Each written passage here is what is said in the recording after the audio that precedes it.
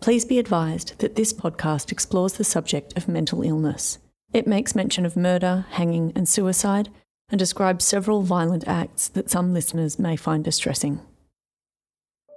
1844 was a dark year for the town of Sydney. Australia was just starting to recover from a terrible depression that had seen the collapse of 6 banks. Crime was sweeping the streets with up to 30 cases of theft in the courts every day, and the year was punctuated by several appalling murders. The first of these took place on the 5th of January, when Ellen Jamieson, widow and mother of 2, was attacked in her shop on Kent Street. The last took place on December 18th, when Joseph Meyrick, a surgeon visiting Sydney on his way back to England, was shot on Hunter Street. Though these 2 crimes were completely unrelated, they bore some interesting similarities. Both acts were sudden, unprovoked, and committed upon their victims by total strangers. Each murderer was immediately apprehended and taken into police custody. And not long after each of their victims was placed in the ground at Devonshire Street Cemetery, they would plead not guilty, and their attorneys argued defences of insanity. The only possible reprieve from the hangman's noose. You're listening to The Burial Files, a podcast about love, loss, and the layers of history that lie beneath our feet. It's about rediscovering the places we think we know. I'm Elise Edmonds, Senior Curator at the State Library of New South Wales. In this episode, through the lens of these 2 murders, we'll take a look at mental illness in colonial Sydney, how medicine and the law clashed as they grappled with questions of personal accountability and the unsound mind. The murders of Ellen Jamieson and Joseph Meyrick are both fascinating in their own ways, and we're going to go into some of the detail of each of these stories. But first, it's helpful to understand that these cases were tried very soon after some remarkable legal challenges had changed the way that lunatics would be diagnosed and treated. Lunacy is a legal term at this point. In 1843, the Dangerous Lunatics Act was passed as the first kind of local piece of legislation. This is Dr. James Dunk, a research associate at the University of Sydney and author of the book Bedlam at Botany Bay. The stated purpose was to protect the public from dangerous lunatics, and there were certain checks and balances that needed to be made before a person could be placed in an asylum. There had to be some medical evidence, there had to be some sort of involvement by magistrates, or there could be a more formal process through court, a commission of lunacy, where a judge would hear evidence, and then there'd be a finding, and then they'd be entrusted to the care of a committee. I mean, the whole idea of a Dangerous Lunatics Act, or the dangerousness, is that lunacy is something which makes people unpredictable, ungoverned. They don't discipline themselves, and so the law, the courts need to step in and be able to have a way of securing this population. So I suppose there's a balancing implicitly there between the rights of the people, of the public, to be unmolested, to be safe, but the rights of the person who may be subject to these proceedings aren't really documented, aren't really explicitly talked about. But of course it involves an entire suspension of their rights. And that's what when we think of an asylum in the 19th century, and we think of some of the kind of discussions around this, and quite angry discussions sometimes, or emotional discussions, it's about the fear of losing those rights. The Dangerous Lunatics Act James is talking about here was introduced when a man called Charles Heinemann was arrested while giving a political speech at the Sydney Racecourse. He was thrown in the lunatic asylum without the authorities needing to prove that he was, in fact, insane. His friends lobbied for his release. He brought forward a lawsuit of wrongful imprisonment, which he won, and the Dangerous Lunatics Act was born. But missing from this legislation was any test for the doctors upon whose medical evidence these cases would rely. If a medical gentleman said a person was insane, that was enough to satisfy the court. But how did they know? By the mid-19th century, post-Enlightenment medicine had, relatively speaking, come a long way. Most importantly, perhaps, in beginning to separate itself from religion. Out with the devil and in with things like phrenology, a popular theory that said the shape of the skull could be read to determine psychological tendencies. But whatever scientific developments were underway, the unsound mind was still a highly contentious area, and many in the legal community were understandably sceptical. The training for a doctor at this point is not very precise in mental illness. There may be no training at all. And so words like mania, lunacy, melancholia can be sort of thrown around a little bit with a little bit of vagueness. But in these kind of trials, you often have multiple doctors. And, there are these quite scandalous cases in which there are up to 10 doctors giving really quite wildly divergent descriptions of the symptoms, but even once the symptoms are agreed upon, having very different conclusions about what that means. We have different formulations of what is, in fact, the kind of the root condition or problem. And then, of course, different readings of what that means for the person's behaviour and whether they might be a threat or a person of concern. This failure of the law to provide a framework around defining mental illness came to a head in Britain, the same year the Dangerous Lunatics Act was introduced in Australia. In what's widely accepted as a case of mistaken identity, a Scotsman by the name of Macnaghten tried to assassinate the British Prime Minister, instead killing his secretary. Macnaghten's attorney presented a defence of legal insanity. 9 doctors, some of whom had never even met Macnaghten, gave testimony. Yet the court found that his delusions of political persecution were so severe that he was not in control of his actions when he fired his weapon. He could not distinguish right from wrong.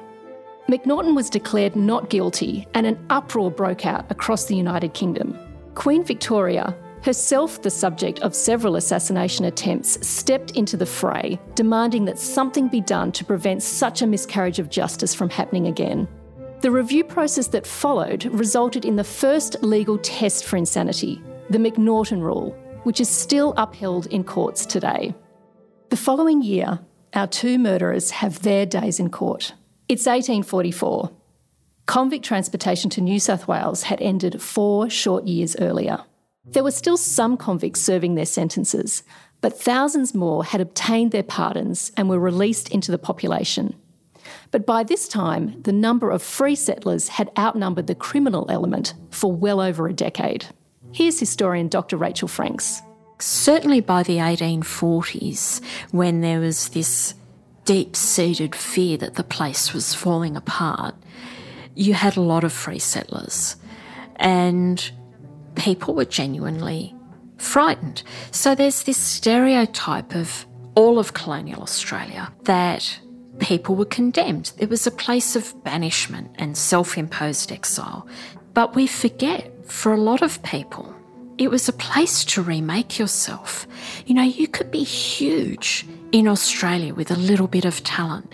And if you had moderate talent, you could be enormously successful. Class mobility was certainly on the table. You didn't necessarily have to be born to wealth. So you had some of the most brilliant minds of the 1800s coming to Sydney to practice law specifically because they wanted to abolish capital punishment. And they had a better chance of doing it here where people were more amenable to change and progress. Yes, we are loyal to England, but there was this real tangible loyalty to what Australia was and what Australia could be and what were going to be the points to differentiate us from the rest of the world, what was going to make us better. So we have this mix of free settlers and former convicts working to build a new society. A society described by a British Select Committee as having a state of morality worse than that of any other community in the world. Whatever ideals of betterment may have been at work, Sydney couldn't shake that feeling of fear. This was a penal colony, and criminals were living amongst them. Of particular concern were convicts who had re-offended and served additional sentences at secondary places of punishment. So coal mines at Newcastle or off to Van Diemen's Land or to Norfolk Island, places where if you look at the historical record, you can actually see people going slowly insane because of the conditions that they're forced to live under. It's at the hands of such a convict, a John Knatchbull, that Ellen Jamieson would meet a gruesome and painful end. So Knatchbull had a career of making bad decisions and getting into trouble. He just did one stupid thing after another. He joined the Navy. Like a lot of people after the Napoleonic Wars, he was stood down. Some people would just, go home, get a job. He went into highway robbery. So he comes out to Australia. He's on good behaviour. He gets released. He becomes involved in something else. He decides to forge a cheque. Forgery in early Australia is almost as likely to get you hanged as murder. So not only does he forge a cheque, he forges a cheque for over £6, which is a huge amount of money, and he forges the signature of Justice James Dowling. So he really wasn't going to get away with it. So again, the whole idea of transportation, he goes to Norfolk Island, he's involved in a mutiny, he's involved in a poisoning plot, he's involved in all these terrible things. He eventually finds his way back to Sydney in the early 1840s.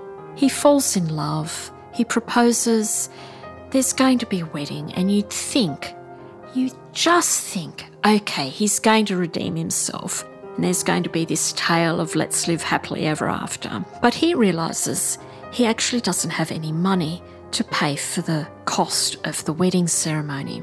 So he robs a small shop down in Kent Street. He's interrupted by Ellen Jamieson, the shop owner, and instead of panicking and running away, instead of any of the other things he could have done, he kills her with a tomahawk. It's a gross crime. It takes her 2 weeks to die. And you can imagine colonial Sydney, there's no Dettol, there are no painkillers. They just try and make you comfortable. And she does die, and he's charged with the murder. And Robert Lowe defends him. Quite the celebrity lawyer, quite mad, but absolutely brilliant.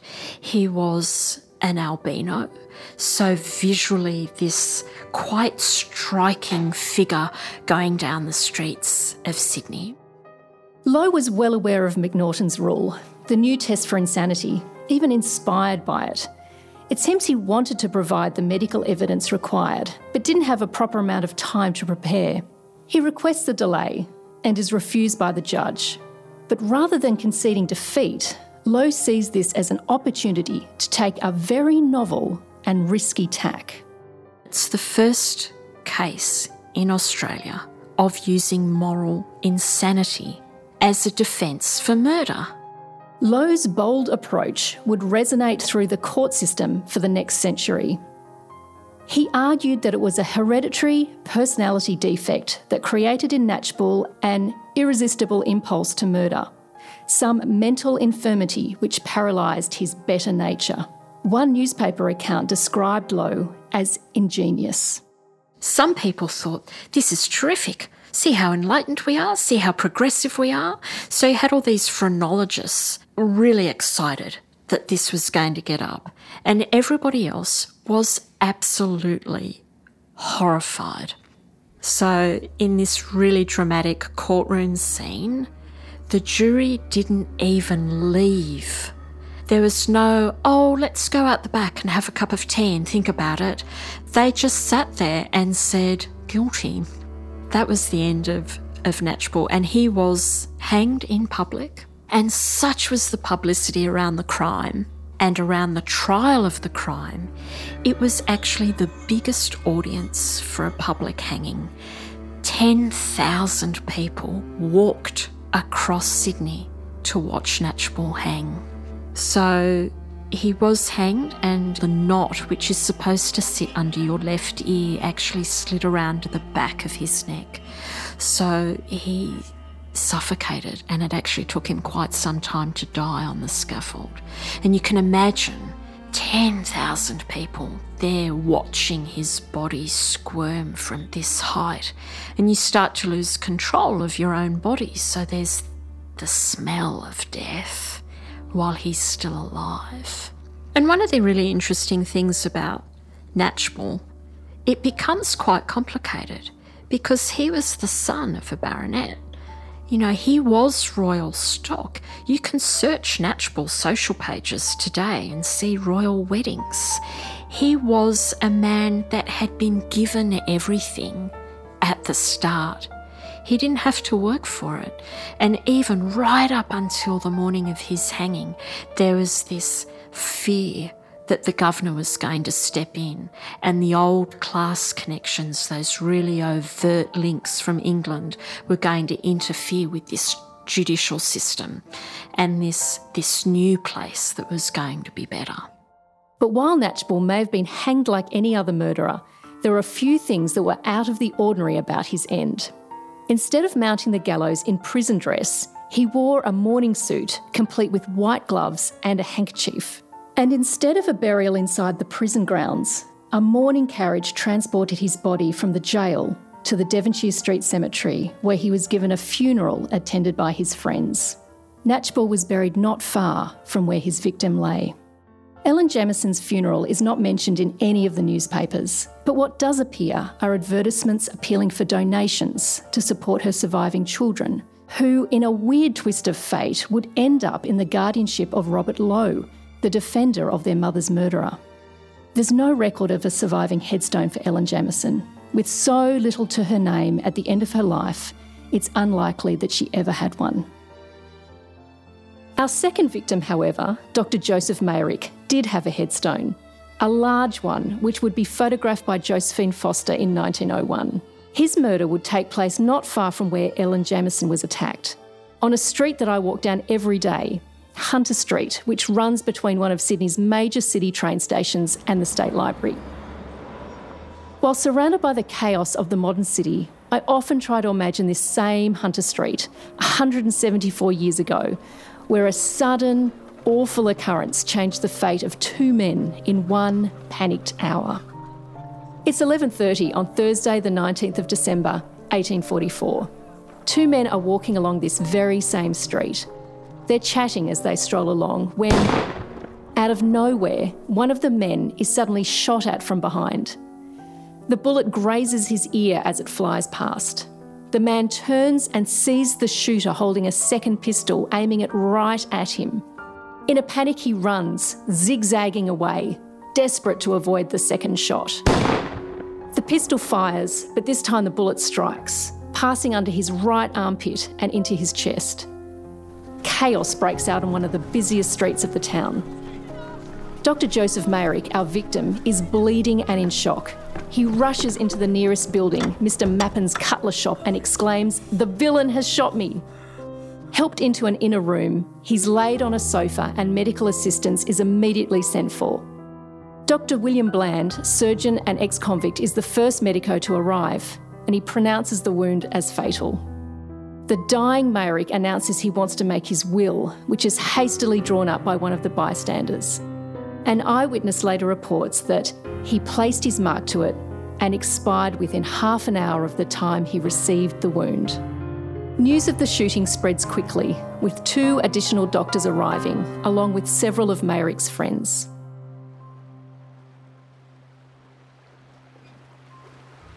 Dr. Meyrick had arrived in Sydney 2 months prior.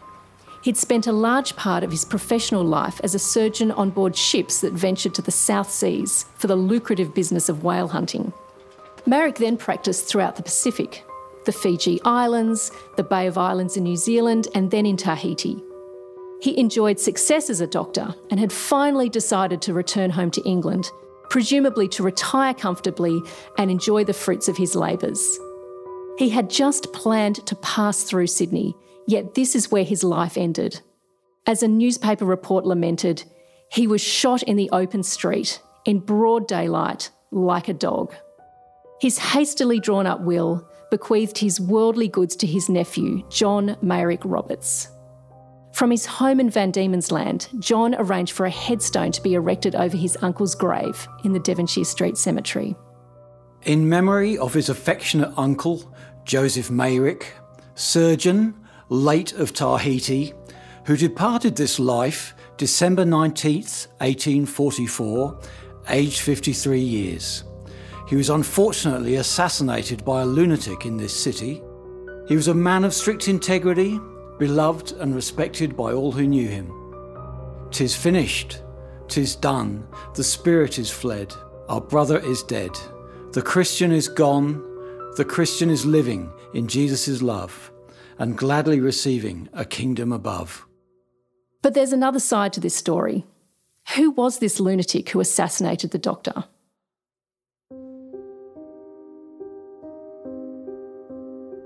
The shooter of the pistols and the murderer of Dr. Meyrick was one Lucius O'Brien.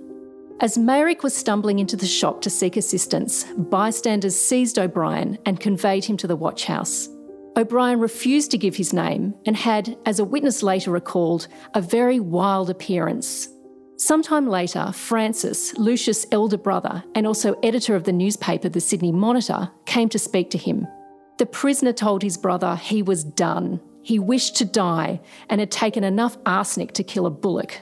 Doctors were called to pump his stomach, a procedure that made Lucius so ill that it was decided to move him to Darlinghurst Jail, possibly for medical treatment or closer observation. While in custody, witnesses reported he appeared to be in full possession of his reason, not showing any symptoms of incoherence at all. When asked about his behaviour that morning, Lucius said he did not know he had shot anyone. 2 days later, an inquest was held at the Albion Inn on George Street. Jurors were sworn in, then proceeded to the shop to view Meyrick's body. A number of witnesses came forward to give their accounts of the shooting. One had known O'Brien for some time and always observed something remarkable in his appearance. He seemed to be of a morose and morbid disposition and regarded him as a very eccentric and singular character. Yet just after the shooting, this same witness said he seemed incredibly tranquil and not at all agitated. Lucius' housemate, a Mr. Edward Kennedy Sylvester, also gave evidence. He had known O'Brien for 18 months, living in the same house, even sleeping in the same room. Sylvester said for the past 12 months, he believed that Lucius was insane and had told Lucius' other brother George on a number of occasions that if he was left to his own devices in the world, he would someday take life. As the months passed, O'Brien would not be guided by anyone. His behaviour was erratic, often wildly singing snatches of songs or breaking into a kind of dance which he called the Highland Fling. His roommate said that he often felt worried that O'Brien might destroy both of them during the night. Despite the evidence to the contrary, the inquest found that Lucius O'Brien was in a state of mind to distinguish right from wrong and was consequently guilty of willful murder. A couple of weeks later, Lucius appeared at his trial in a weak and exhausted state. The Attorney General warned the jury that if an insanity defence was presented, it needed to be viewed with very great deliberation, for nothing was more easy than for a criminal to conduct himself as to induce the suspicion that he was insane. Despite this warning that Lucius might be faking his insanity, the trial jury reached the opposite verdict to their inquest counterparts. Unlike Lowe in the Knatchbull case, O'Brien's lawyer examined several medical gentlemen on the stand and met the test for insanity. The jury declared that O'Brien was in an unsound state of mind and that they would not trouble the court any further. The judge agreed, returning a verdict of insanity, thus saving Lucius from the gallows. On Saturday, 18th of January 1845, a month after shooting Meyrick dead, Lucius was transported from Darlinghurst Jail to the asylum at Tarban Creek, later known as the Gladesville Mental Hospital.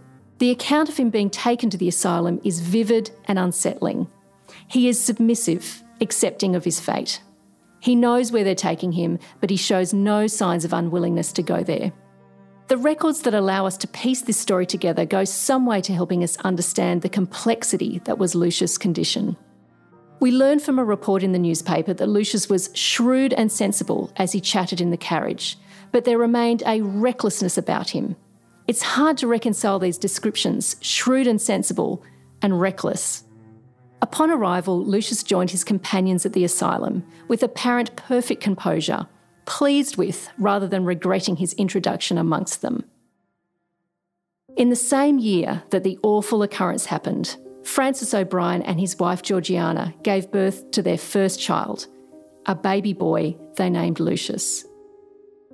It's one of the warmer parts that comes out of a history which can be a bit cold and a bit dark or grim, is that we do have all these instances of family members, of good friends or business partners, not only suffering through an illness, but accompanying somebody, being the friend and their support person. You learn about the nature of the care, the kind of efforts that people made or the sort of efforts they made to provide for and care for their friends and family. Expensive private medical care, correspondence with high-up doctors, different kinds of accommodations, so they'd rent out an apartment for the person. And then sometimes you come to a point where it doesn't work anymore. Those provisions are not enough, and that's often where you come into these records where admission to an asylum is necessary. Some sort of legal proceeding might be necessary. While we can imagine the challenge that must have faced Lucius' family, they stood by him at every turn, visiting him in the lockup, seeking legal counsel, and his brother Francis accompanying him on the journey to Tarban Creek. But evidence given at the inquest suggested that Lucius' brother George knew his behaviour was problematic. Was there anything that could have been done to prevent Lucius' behaviour from spiralling out of control? Today, if there are concerns about somebody, whether you have concerns yourself or you have concerns about someone else, there's a much more accessible, almost like a lower level entry point, intervention. You see a doctor, you might see a psychiatrist, you might be prescribed something. And the idea is that will help you to function, to live a regular life as much as possible. Whereas in the 1830s and 40s, it tends to be you have eccentricity and behaviour that's not normal in the sense that other people might see it. People see it as strange. At some point, the behaviour tips from just being strange into something that's concerning. And then is there any action taken? And there's always someone saying, I thought they were strange. I thought they were so strange that they must have been mad. And yet no real action is taken. And yet the recourse is either to jail, to have somebody arrested, or to have them, quite an expensive procedure at the court, to have them declared insane and then to have them placed in an asylum. And so the intervention is much more severe. It's not that it's permanent, but it's a large difference from the life that they were living before. And so I suppose there's much more of a incentive to just to live with someone, to accept their eccentricities. So what would life actually have been like for Lucius in the asylum? Tarban Creek was the first asylum built in the colony for those who are mentally ill. There were a couple of earlier asylums which are quite shoddy, ramshackle types of institutions. But this was one of the first buildings in the colony that was really, a lot of money went into it and a lot of stone went into it. So it was a reasonably imposing structure, I think. The superintendent, who was kind of headhunted in England for the job, he and his wife, who would be matron, Joseph Digby and Susanna Digby, they were brought across from England because it was seen that it was viewed that there were no qualified people in Sydney who could take on this sort of responsibility. So, that's, again, some level of cost and investment in this problem of mental illness. And despite what people might have said in these kind of angry exchanges in newspapers or in Parliament, the asylum, I don't think, was a Bastille or a living tomb, these kinds of phrases that people use about asylums. It certainly had its problems. It's difficult to know with clarity, given that there are not a lot of records available. But what we do know is that there was some mechanical physical restraint used, so some sorts of belts and handcuffs and straitjackets. But I don't think that's the ready resort. I don't think people are just waiting to lock everyone up and abuse them. In fact, in general, the treatment in this place was according to a sort of a moral therapy idea. Moral therapy emerged around the turn of the 19th century, and the idea is that instead of essentially doing humoral, heroic treatments, which tends to be bloodletting and vomiting and other kinds of purging, we should treat patients with respect, with gentleness. We should give them good food and a nice place to walk around in. All it really meant is psychological therapy rather than a kind of a physical, direct therapy to a person's body. It was a moral therapy which addressed their minds. And it was about the human faculty. And eventually they would, in fact, recover their senses through fairly natural means, that the human mind was capable of that kind of healing. But the success rate of this moral therapy is difficult to determine. It's very hard to speak clearly about numbers. The records are not great for this period, and even worse for earlier periods. What I can say is that nobody is interested in keeping people for a long time in the asylum. It costs money. So the government looks for ways of reducing its liabilities, reducing its costs. And so, for a free person, there's always a discussion of who's going to pay. And so you'd find a family member who would take that cost on. Where it's not possible to find that person, then they'd be admitted as a pauper and the government would pay. And so perhaps his brother was paying and there was less of an imperative for the government to stop paying for this accommodation and board and treatment. But in general, nobody is interested in keeping people there for decades. There are strong therapeutic reasons why doctors are thinking, we've treated this person. The symptoms will be relieved. They wouldn't often necessarily say cured, because that seems a bit of a bold statement for mental illness in the 19th century. And so often they will just be relieved and they will often be able to be discharged back to, and it could be their family, it could be another institution, could be into discharge to freedom is the way they talk about it. Lucius went into Tarban Creek the year after it opened, but it quickly became overcrowded. 5 years later, the governor declared his intention to move incurable chronic lunatics to the Parramatta Lunatic Asylum, later known as the Parramatta Hospital for the Insane. It seems that Lucius was one of the incurables who were part of this move. But despite the evidence that the asylum was clean, that the inmates were well fed and given a certain amount of freedom within the grounds, there were a lot of grim stories that came out of those walls, and it can't have been much of a life for someone with no hope of release. The unclaimed remains of many inmates are buried in unmarked graves at the All Saints Anglican Cemetery in Parramatta. Lucius' family did claim him after his death. He's buried with his brother Francis and a number of other family members at Waverley Cemetery in Sydney's east. His date of death is listed on the gravestone as the 27th of June 1891. However, the newspapers report the death of a Lucius O'Brien 2 days prior on the 25th of June. A Lucius O'Brien who at the Parramatta Hospital for the Insane commits suicide by cutting his own throat. If this program has raised any issues for you, you can call Lifeline on 13 11 14. Next time on the Burial Files, our final instalment. We return to where our story began at Central Station, where digging for the Metro project has unearthed more interesting finds. Well, this one that we're looking at, we don't think was exhumed. So what we're looking at is the original interment cut. What we've noted is that the original interment cuts actually take the shape of the coffins. Many thanks to James Dunk and Rachel Franks for sharing their knowledge with us. Thanks for listening. Please subscribe and take a minute to rate and review us to help other people find the podcast. If you're in Sydney between the 25th of May and 17th of November 2019, be sure to swing by the State Library to visit Dead Central, the exhibition, where you can see many of the items we've been talking about in this podcast. This episode was produced by Sabrina Organo and mixed by Sonar Sound and features the voice of Phil Barter. I'm Elise Edmonds.